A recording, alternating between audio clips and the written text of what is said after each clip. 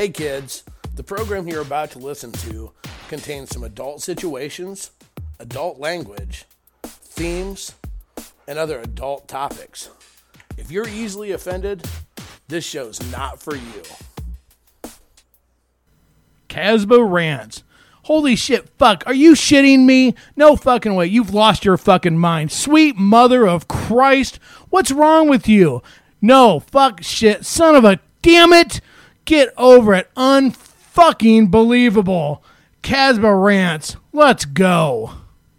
Hey, you crazy motherfuckers, welcome back to another Casbah's Rant. I'm Cole, I'm the part of Casbah that rants. Here I am, imagine that.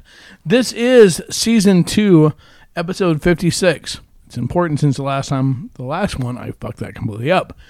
But this is Episode 56, Season 2.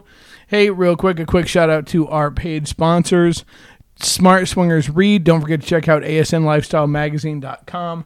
Check them out today. Over 3 million readers can't be wrong. Also, don't forget, flipoffgear.com.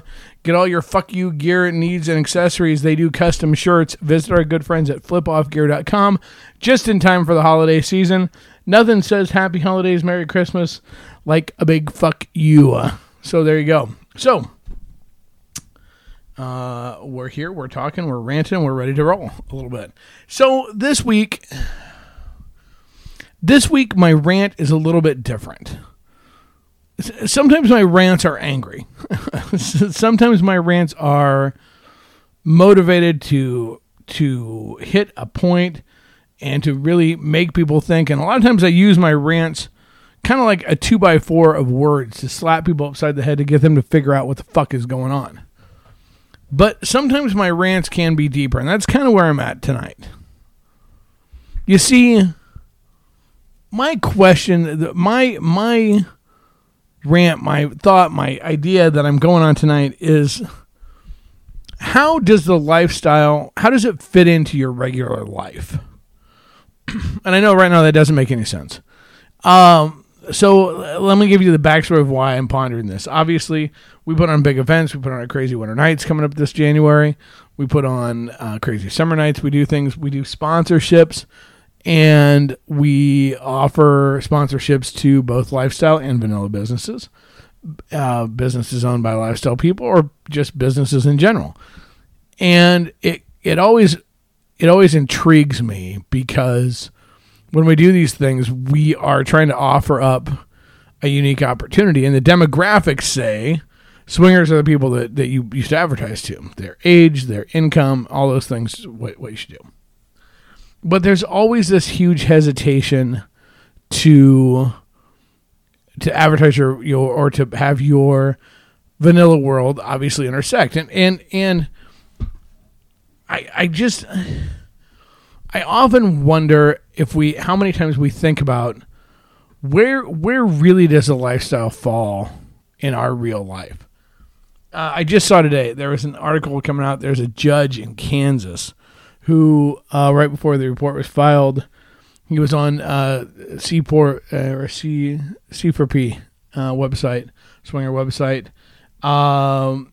and he was hooking up with his wife, this other guy's wife. They were, both, neither one married. Her husband got pissed off, reported these pictures to the bar association, and now there's this huge issue because obviously here was a judge, even though he just retired, that was a swinger on a swinger page. And that tied right in with my other thought process of where does the line stop? Where is the real life versus swinger fantasy world? Where does it stop? Where does it intersect? And how do we keep it separate? And I think that this is a relevant conversation to have because the way you see things with swinging now and the lifestyle in general is there's a lot of people out there that are trying to make it mainstream. There's a lot of people, companies, whatever, that are trying to make it mainstream. People that believe it should be mainstream. There's a lot of people that believe the exact opposite. It should never be mainstream. It never will be mainstream. There are people that can drift in and out of the lifestyle world very, very easily. Friday, Saturday night, the lifestyle is life. And, Sunday through Thursday, the lifestyle doesn't exist. And then there's some points in between of that. And so where does it fall, and why is it important? Why does it matter? Why do we need to have this discussion? Well, first let's ask the reason why. The reason this discussion is so important is that if you don't have an opinion of where the lifestyle should be or where it should fall in your life, then you're kind of it's a makings for disaster. You have to know your boundaries. You have to set hard limits of certain things in your life. Where does this stop? Where does this start? The more you blur lines, the better chance you have of an unintended outing, a misunderstanding, whatever. So you have to have set parameters, and sometimes in life you have to make those hard choices, those hard edges. This is where it stops. It goes no further. And so one, you have to have that understanding. You have to be on the same page if you're playing with a spouse or a significant other, that you're both on the same page. And then you also have to look at it in terms of events you go to, what kind of relationships, how do you deal with people outside of the lifestyle that are other swingers, whatever, when you see them in real life. It's a little shit, but it makes a huge difference. Because look, first let's look at this. If you're in the lifestyle for any length of time, like a single event, you're going to have the potential to run into people you know. I mean, we talk about this. What do you do when you run into swingers or to people from your vanilla life at a swinger event? But here's the bigger question. What do you do when it's the exact opposite, role reversal? What do you do when you run into swinger friends in your vanilla world? Because honestly, that's more challenging. What do you do? What do you do when you go to a swinger event and then that Sunday you go to church and you see a couple from the swinger party there? Or you go to a doctor's office and recognize a nurse or a doctor, or in a court and recognize a lawyer or a judge. How do you respond? What do you do? Do you do anything? Do you panic? Do you run away? Do you sweat? Do you act awkward? Or not? See, I'm going to pose a lot of questions that are more hypothetical questions you have to answer yourself, but things to think about. The bigger challenge in this is not necessarily seeing people at a swinger or a lifestyle event. It's the other way around. What do you do at parent-teacher conferences or first day of school when you walk in to meet your teacher, your kid's new teacher, and holy shit, you fucked her? Or you want to fuck her, or you've seen her fuck up at other people, or she's fucked your wife, or he's fucked your wife, or whatever. We know people that this has happened. We know people that took their kid to a little league team, and guess who the coach was? Somebody from the lifestyle. But you have to have your views and opinion of where are the hard lines of what you think the lifestyle should be. There's a new trend, and there's a lot of people that can do this. They have friends, very, very good friends outside of their swinger friends that carry over into their personal life. Their families intertwine and are together outside of the lifestyle events. So basically they have the ability, there's the fun, sexy times, and then there's fun, vanilla times. And how do you do that? How do you intertwine families if you don't want every part of the family to know? Is that something you want to do? Is that good? Is that bad? And the reason we throw some of these questions out there just like that, who's to say? No one. I can't tell you if it's good or bad. Only you know that. Only you and the people you're involved with. And how do you have that conversation? Is right now. Okay, so let's look at some numbers first. Right now, the estimate, and that's all they can do is an estimate. Okay? The estimate is there's about 12 million swingers in the U.S. As close as they can tell. So that's a small percentage of the population. first of all, the lifestyle is never going to become truly mainstream. I know there are some people that think that it could be or should be as accepted as the gay and lesbian and trans movements. It's not going to be. It's just not. Look, being in the lifestyle, whether that's BDSM and a kinkster, a poly relationship, a swinger, a nudist, whatever, that's not a DNA situation. That's not the fact that you are pre-programmed, something that's out of your control to have certain feelings and emotions. That's not how this works. It is a choice to fuck other people. Okay, so let's just lay that directly out there and be honest about that. So with that being said, it's never going to be truly mainstream. And my personal opinion is people need to wake up to that. I think that, yes, does it suck that there are people out there running around that are playing the morality police? Yes, there are. But look, the people that are running around being the morality police are the same fucking people that are going to run around and say that two homosexual men should not be able to have anal intercourse. Really? I mean, you have to discount those types of idiots. Okay. Does it suck? Yes. But there's always going to be confusion. There's always going to be something that is, if the lifestyle is not for you, you can't understand it. You just can't. You're never going to be able to go, well, it's what they like to do, so go for it. Because it makes so no sense to you, it's not even funny. So we need to have an understanding that we can't make the lifestyle mainstream. It will never happen. We can be on the shows.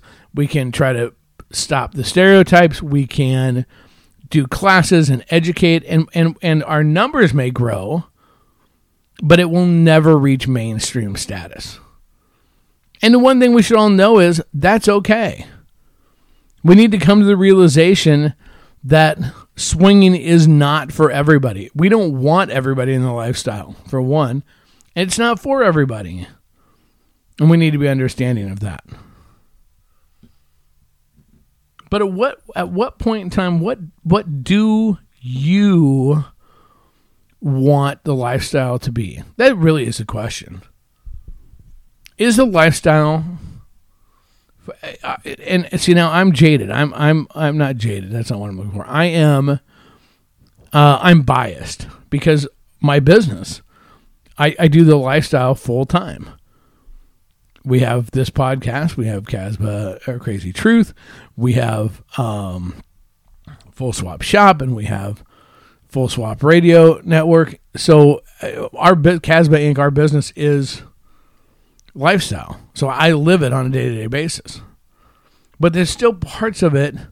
It's still not out there everywhere. There's still to a degree of secret. But it's not. If I wanted to make this to be just like our dirty little secret, we're well past that. That's not an option. But what do you want it to be? Is the lifestyle going to be something that you are openly living because it is who you are, what you're about, and you know what? You'll use it as an opportunity to educate people if they question it, and if they don't like it, move on? Or do you want it to be a kinky, dirty little secret? Do you want it to be something exciting you just do on your weekends? The part that amazes me, people say they want to have both. Oh, but we don't want our kids to know. Well, why? Why not? If what we're doing is not bad, not wrong, you don't feel bad about it, you don't feel dirty, whatever, why is it wrong if your kids know? I'm not advocating run and tell your fucking 10-year-old that, hey, guess what? We have sex with other people. But what about our adult children? I pose these questions because I truly believe that one of the challenges we have in the lifestyle, in the adult alternative lifestyle, not just swingers, but kinksters and nudists and poly and the whole 9 yards, is that we as individuals can't figure out what we want to be or where we're comfortable or not comfortable with. And so in turn, we give ourselves away more than we need to be. We stress about it more than we need to be, or we are not vigilant enough about maintaining what we want it to be secretly. That we want to say that the lifestyle is just about fucking. or just about a scene or a hookup or whatever. But it's not. It's deeper than that. There's a reason, we talk about it all the time, there's a reason why when we do events, fundraisers, or ask for help, you always get a better response from lifestyle community than you do your vanilla friends as a general rule, because there's a different bond there.